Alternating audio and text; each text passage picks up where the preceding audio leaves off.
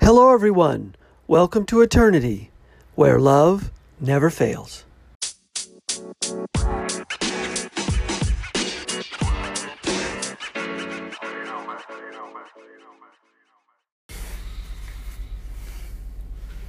Hello, everyone. Thanks for listening. This is the Eternity Bible Study Podcast, where we walk through the Bible together every weekday, Monday through Friday. We're podcasting from here in the United States and in Zambia with a goal to share our thoughts and encourage one another as we read God's Word together, verse by verse. My co-host in Zambia, Matali, and I are both listening to Through the Bible podcast and then sharing our thoughts and encouragement with you. From America to Africa and everywhere else, God is in control. As always, our attribution goes to Through the Bible with Dr. J. Vernon McGee.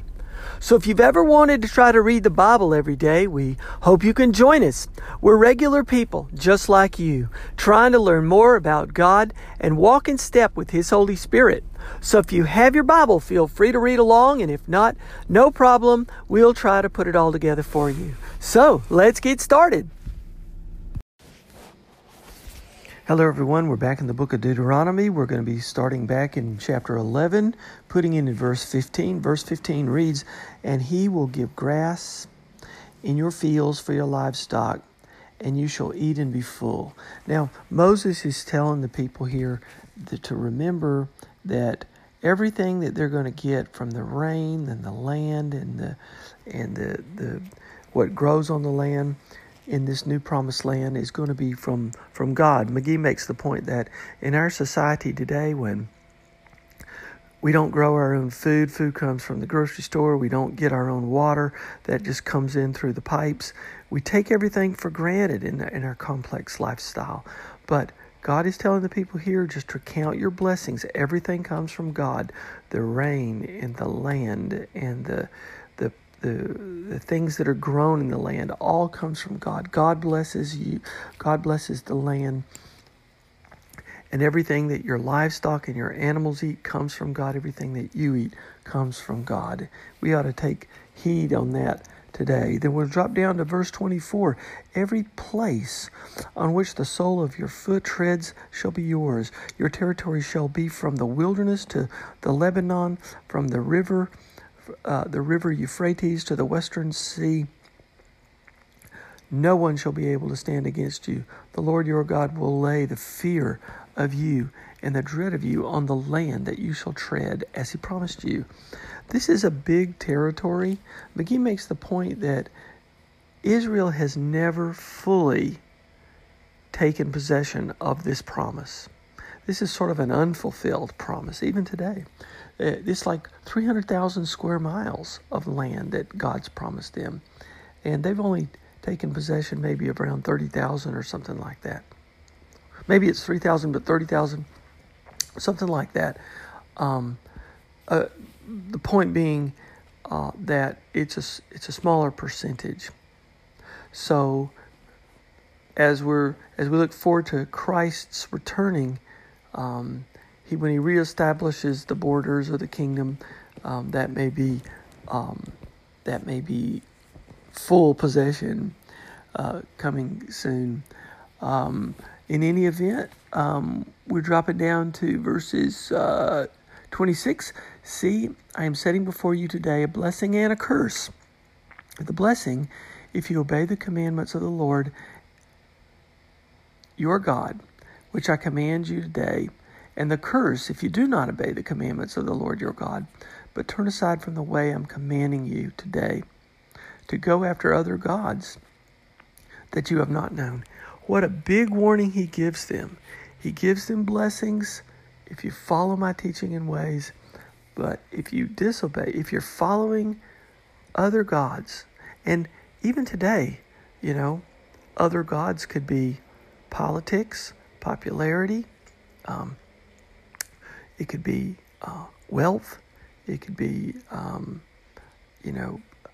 all kinds of sin or all kinds of things that you put your faith in. Man-made knowledge. If you chase these idols down, same thing. You can worship those things as a god. So these people here were polytheistic. They had many multiple gods. So Christianity and God is teaching there's only one God. The Lord, hear, O Israel, the Lord your God, the Lord is one. We have one God as opposed to they with many gods. And even today, our culture is atheistic. Our culture believes in no God. But we have one God. But our culture, even though the atheists believe in no gods, they actually have made so many other things their God. Politics, popularity, wealth, man-made wisdoms. So, in that sense of the word, we still live in a polytheistic society, multiple false images of God or gods, even though the society is atheistic. They claim no God, but they have so many things that this society does worship. Okay, chapter 12.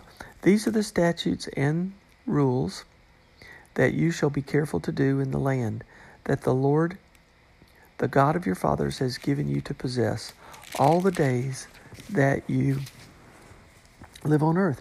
You shall surely destroy all the places where the nations whom you shall dispossess serve their gods. On the high mountains and on the hills and under every green tree you shall tear down their altars and dash in places their pillars and burn their Asherim with fire. You shall chop down the carved images of their gods and destroy their name out of that place. You shall not worship the Lord your God in that way, but you shall seek the place that the Lord your God will choose out of your tribes to put his name and make his habitation there. There you shall go. Look what he's saying. I give you a blessing and a curse. The blessing is what I give you. The curse is if you don't follow me, if you start worshiping other gods. And now he's saying, when you go into these lands, you not only possess the lands, but you get rid of the sin. You get rid of what is there, the false gods, before you worship. Get it out of your life. And even today, when we go worship God, get the other gods out of your life. Don't go to God with, carrying around your false idols of politics and man-made wisdoms and popularity and pride, self-indulgences. All these things are false gods. Get rid of them. Destroy them. God cannot tolerate sin and false idolatry in his presence. And it's so important for our lives today as we seek a relationship with God today, with the Holy Spirit dwelling us. Get rid of sin. Get rid of all these false idols that dwell in us. Just as Israel is getting rid of them in the land that they are to inhabit. Now we'll drop down to verse 15. However you may slaughter and eat meat within any of your towns, as much as you desire, according to the blessing of the Lord your God that he has given you. The unclean and the clean may eat of it as the gazelle and as of the deer. Only you shall not eat the blood. You shall pour it out on the earth like water. God is saying there, he's making provisions for the people to eat food, outside of the food that they're supposed to give for sacrifices. But just don't eat the blood. He's very careful. Emphasis here is on the blood that gives life. Now, eventually, this system of sacrifices is not going to be good enough. And it then becomes for the ultimate sacrifice. It is pointing to the ultimate sacrifice of the Lord Jesus, that his sacrifice and his blood will be shed to cover all of our sins for once and for all. Verse 20, when the Lord your God enlarges your territory as he has promised you, and you will say, I will eat meat because you crave meat, and you may eat meat whenever you desire. If the place that the Lord your God will choose to put his name there is too far from you, then you may kill any of your herd or your flock, which the Lord has given you, as I have commanded you, and you may eat within your towns whenever you desire, just as the gazelle or deer is eaten, so you may eat of it. The unclean and the clean alike may eat of it. Only be sure that you do not eat the blood, for the blood is the life, and you shall not eat the life with the flesh. So, again, emphasis on the blood, pointing eventually to the blood that will be shed for us from Jesus Christ to cover all sin. Verse 30, take care that you not be ensnared to follow them after they have been destroyed before you, that you do not inquire about their gods, saying, how do these nations serve their gods, that I also may do the same? You shall not worship the Lord your God in that way, for every abominable thing that the Lord hates, they have done for their gods, for they even burn their sons and their daughters in the fire to their gods. Everything that I command you, you shall be careful to do. You shall not add to it or take away from it. He's saying, look, now that you're in these lands, don't even ask. Don't even try to figure out what they used to do, because you might be ensnared to do the same thing. Be very, very careful. And that's what we're supposed to do today. Be very, very careful. Don't even get close to what people are trying to do. Don't even get close to being ensnared in politics or popularity or pride or money or possessions. Don't even get close. Now we're coming to chapter 13, talking about how important it is when people start proclaiming things. If a prophet or a dreamer of dreams arises among you and gives you a sign or a wonder, verse 2, and if this sign or wonders that pass, he tells you, comes to pass, and if he says, let us go after other gods, which you have not known, and let us serve them, you shall not listen to the words of that prophet or the dreamer of dreams. Okay? Be very, very careful. For the Lord your God is testing you to know whether you love the Lord your God with all your heart and with all your soul. You shall walk after the Lord your God and fear him and keep his commandments and obey his voice, and you shall serve him and hold fast to him. But that prophet or dreamer of dreams shall be put to death, because he's taught you rebellion against the Lord your God, who has brought you out of the land of Egypt and redeemed you out of the house of slavery, to make you leave the way in which the Lord your God commanded you to walk. So you shall purge the evil from your midst. All right? Get rid of evil. Get rid of sin. He's saying it in every way possible. And that's for us today too. So we're going to stop here. We'll turn the rest of the podcast over to our co-host in Zambia, Matali. Matali, I hope you're doing great. Look forward to hearing what you've got to say today on this great teaching. As always, from me to all of you, keep your hearts centered on Christ on this great spiritual battlefield, and we'll see you here next time. Today being Friday, we'll take a break for the weekend and meet back here Monday as we continue our study through Dueteronomy. God bless you all, and we'll see you next time.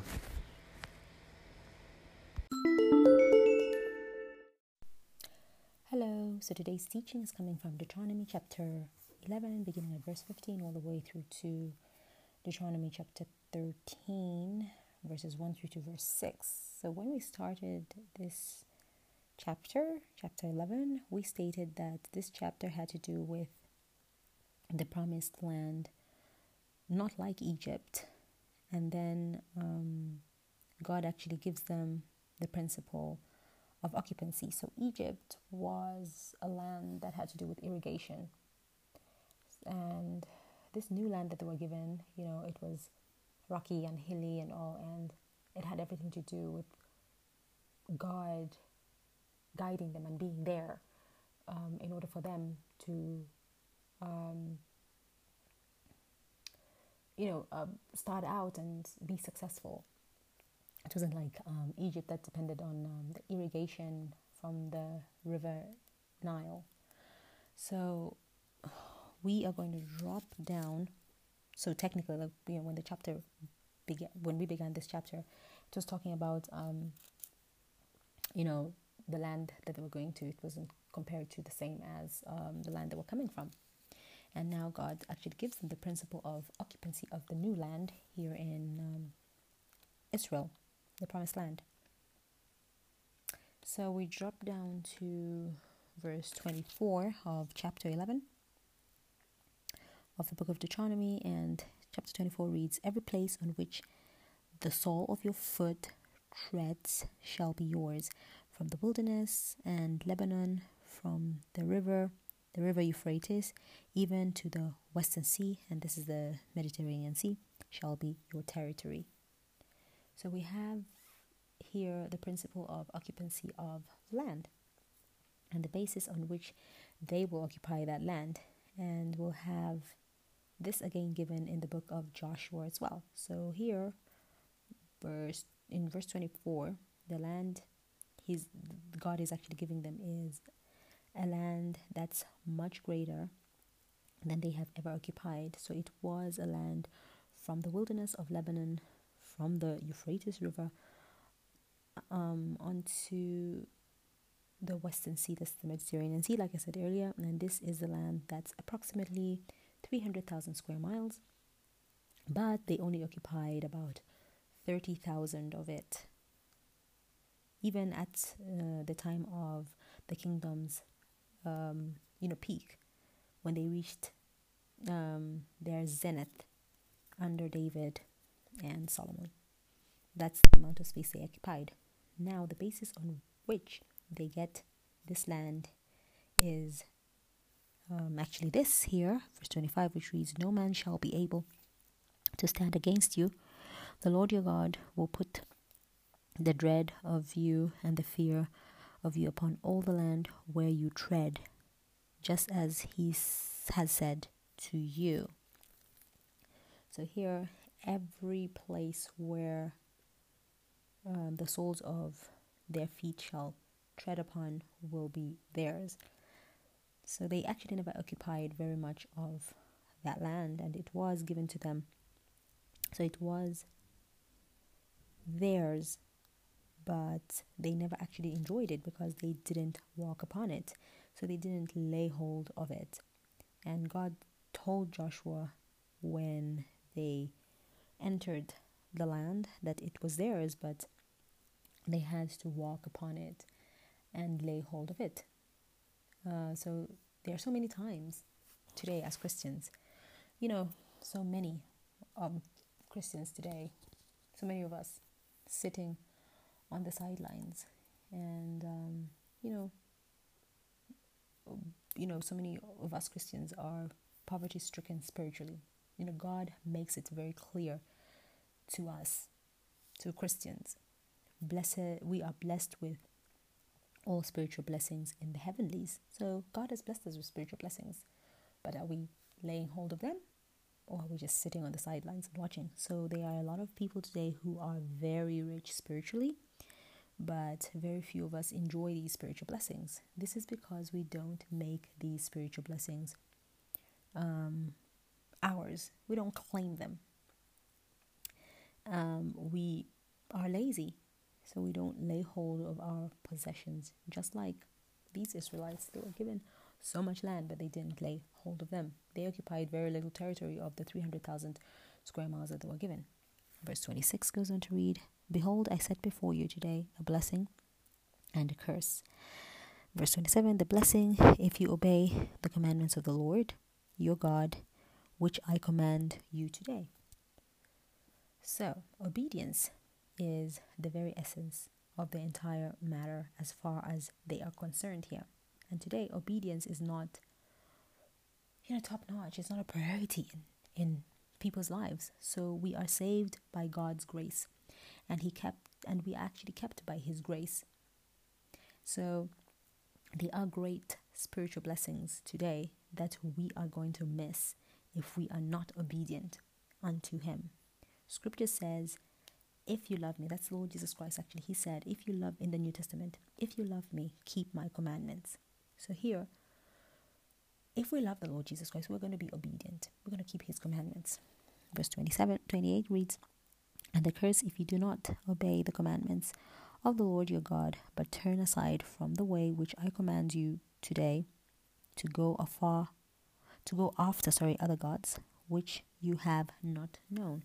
So God gave them 10 commandments, and of these, 2 had to do with idolatry. And this was, the grave danger of these people, the children of Israel. They were constantly lapsing into idolatry. And now God deals with them in chapter 12, that we'll see later on, when he says Israel is to only have one place of worship in that land. So now we get to chapter 12. And chapter 12, verse 1 reads, "These are the statutes and judgments which you shall be careful to observe in the land which the Lord God of your fathers is giving you to possess all the days that you live on the earth. You shall utterly destroy all the places where the nations which you shall dispossess served their gods, on the high mountains and on the hills and under every green tree, and you shall destroy their altars, break their sacred pillars, and burn their wooden images with fire. You shall cut down the carved images and their gods and destroy their names from that place. You shall not worship the Lord your God with such things." So here, the reason that these people went into Babylonian captivity was because they had gone into idolatry. And the reason that God's judgments came upon them, one after another, in the times of the judges, when they ruled over them, was because of idolatry. And it was the thing that Elijah, the first and one of the greatest prophets, leveled his message against. That's idolatry in the land. And today we can't say, we don't practice idolatry because we don't have these carved images and all, we are way advanced and all.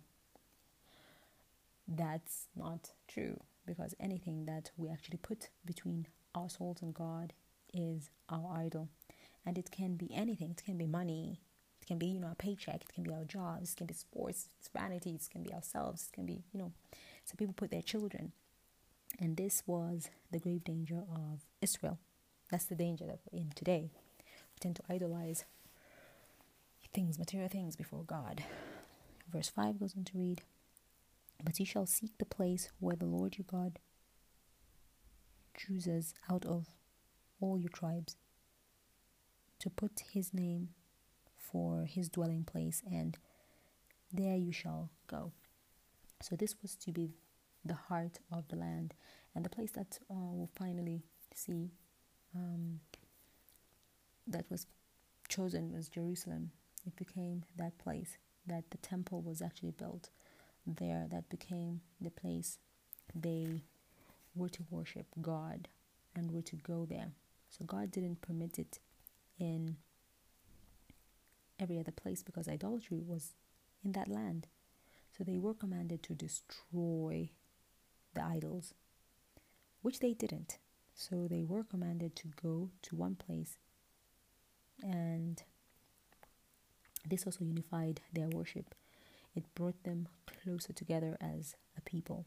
So they were one when they went to the feast in Jerusalem. So there should be a oneness among believers today as well, when we worship Christ. So we don't meet in one place, obviously, today to worship, because the Lord Jesus Christ said to the woman at the well in the New Testament, "Believe me, woman, the hour comes, and now is when true worshippers will worship God, neither in this mountain nor at Jerusalem." So the true worshippers will worship God in spirit and truth. Today, we actually meet around one person, and that person is the Lord Jesus Christ. We don't meet at one place, but we meet at one person. We all are worshiping the Lord Jesus Christ. So the name of a church, the denomination one belongs to, the building type, the location, all that's not important. The important thing is that we all meet around one person, and that's Christ.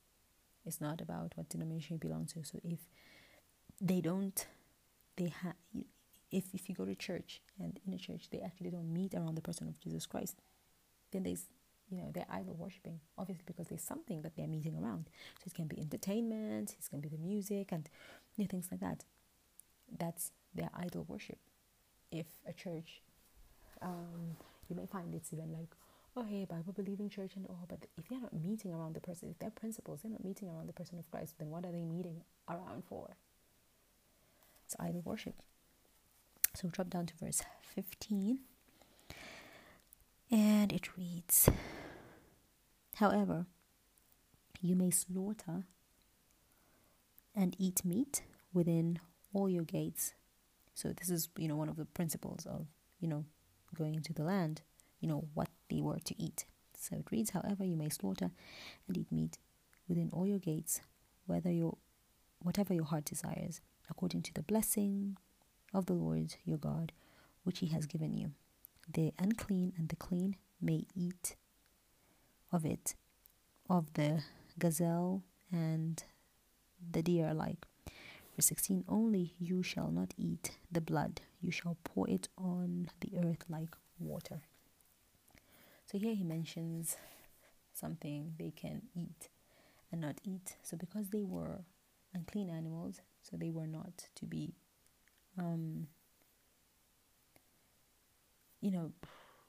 labeled off. They were to eat with the clean animals. And verse 16, this was here in verse 16, it reads, let me just read it again. Only you shall not eat the blood. You shall pour it on the earth like water. So this was to be either for clean or unclean animals. Dropping down to verse 20, verse 20 reads, when the Lord your God enlarges your border as he has promised you, and you say, let me eat meat, because you long to eat meat, you may eat as much meat as your heart desires.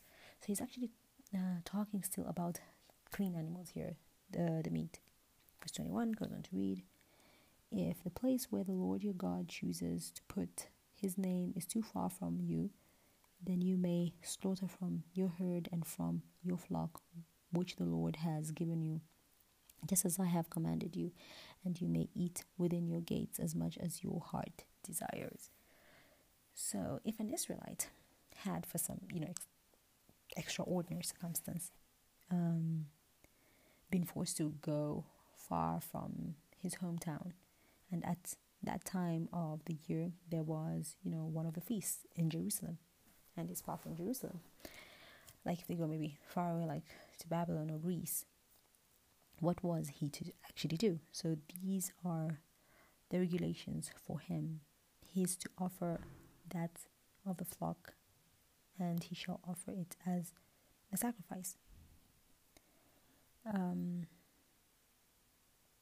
Be it unclean, but as long as, he poured out the blood.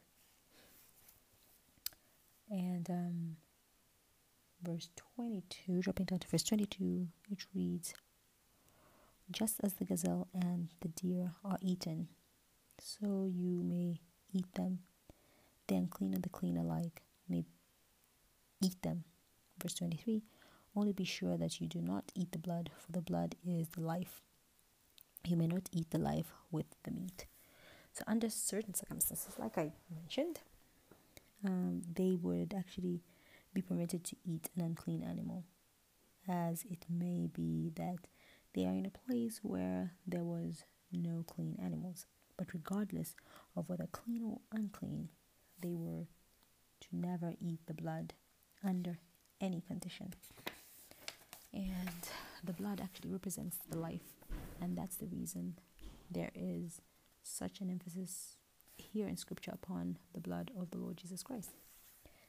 Verse 30 goes on to read, take heed to yourself that you are not ensnared to follow them after they are destroyed from before you, and that you do not inquire after their gods, saying, how did these nations serve their gods? I will do likewise. So this is talking about the nations that are in the land at this time and are going to be cut off. So these are the nations that the children of Israel found in that land. Verse 31 reads, "You shall not worship the Lord your God in that way, for every abomination to the Lord which he hates they have done their gods. They have done to their gods, for they burn their sons and daughters in the fire to their gods." So this this was actually one of the most cruel methods of worship, like crude and cruel and just pagan, where they actually placed the children in, the molten red hot idols' hands. So, they had idols that were in the shape mostly of a Buddha sitting with arms, and they would heat up this idol. It was red hot, and they would just drop their children, their babies, in the idol's hands. So it's in the worship of Baal and Moloch and other forms of worship. And God says he actually hates that. Verse 32 goes on to read, Whatever I command you, be careful to observe it. You shall not add to it nor take away from it." So the Lord says if they do what these other nations that they found in that land do, he will actually treat them exactly as he treated these nations. So God just doesn't take note of, one people above the other. He doesn't have favorites. He doesn't pick and choose. He's not biased towards a certain group, because no one's special. We're all the same in the eyes of the Lord. He loves us the same. And if we love him, we will obey his commandments. We'll be obedient. So God's love is infringed on obedience. We get to chapter 13, and chapter 13, here there's a warning against the test of false prophets and false gods. So verse 1 of chapter 13 reads, "If there arises among you a prophet or a dreamer of dreams, and he gives you a sign or wonder, and the sign or the wonder comes to pass, of which he spoke to you, saying, Let us go after other gods, which you have not known, and let us serve them. You shall not listen to the words of that prophet or that dreamer of dreams, for the Lord your God is testing you to know whether you love the Lord your God with all your heart and with all your soul." So here, this actually gives us the answer to a lot of people's questions who actually tend to naively believe and follow false prophets and, these dreamers of dreams who actually sometimes give accurate predictions. Or those ones who, they go to these cults and all, and, they get some sort of healing. So it gives this answer. God says, don't believe those false prophets who actually perform these miracles and who do wonders if they deny the great truths of the Christian faith. So these are dreamers and wonders that they say, oh, hey, you have to do this and worship here, faith here, do this. And, sometimes out of luck, they are accurate with certain information. Don't believe them. That's what God is saying. Verse 5 goes on to read, "But the prophet or that dreamer of dreams shall be put to death, because he has spoken in order to turn you away from the Lord your God, who brought you out of the land of Egypt and redeemed you from the house of bondage, to entice you from the way in which the Lord your God commanded you to walk. So you shall put away the evil from your midst."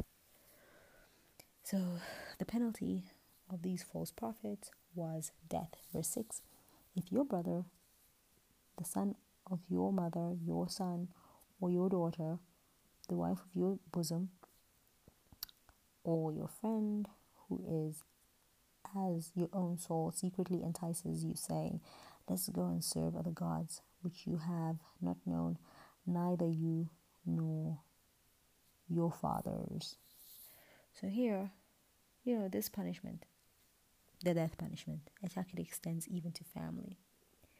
Cancer is a rot that should actually be cut off, and God is a great physician that will cut out the rot, the cancer. So it starts from there. One particular person in the church says, oh hey, I know this faith healer, they healed such and such a person, let's go there and actually see them. And this faith healer tells you, oh, bring I don't know, white goat or white feathers or something like that, and they're turning you against God. Cut it out, it will rot from within. So yeah, this is our teaching for today. Thank you all for listening in. God bless you all and have a pleasant day. Bye-bye.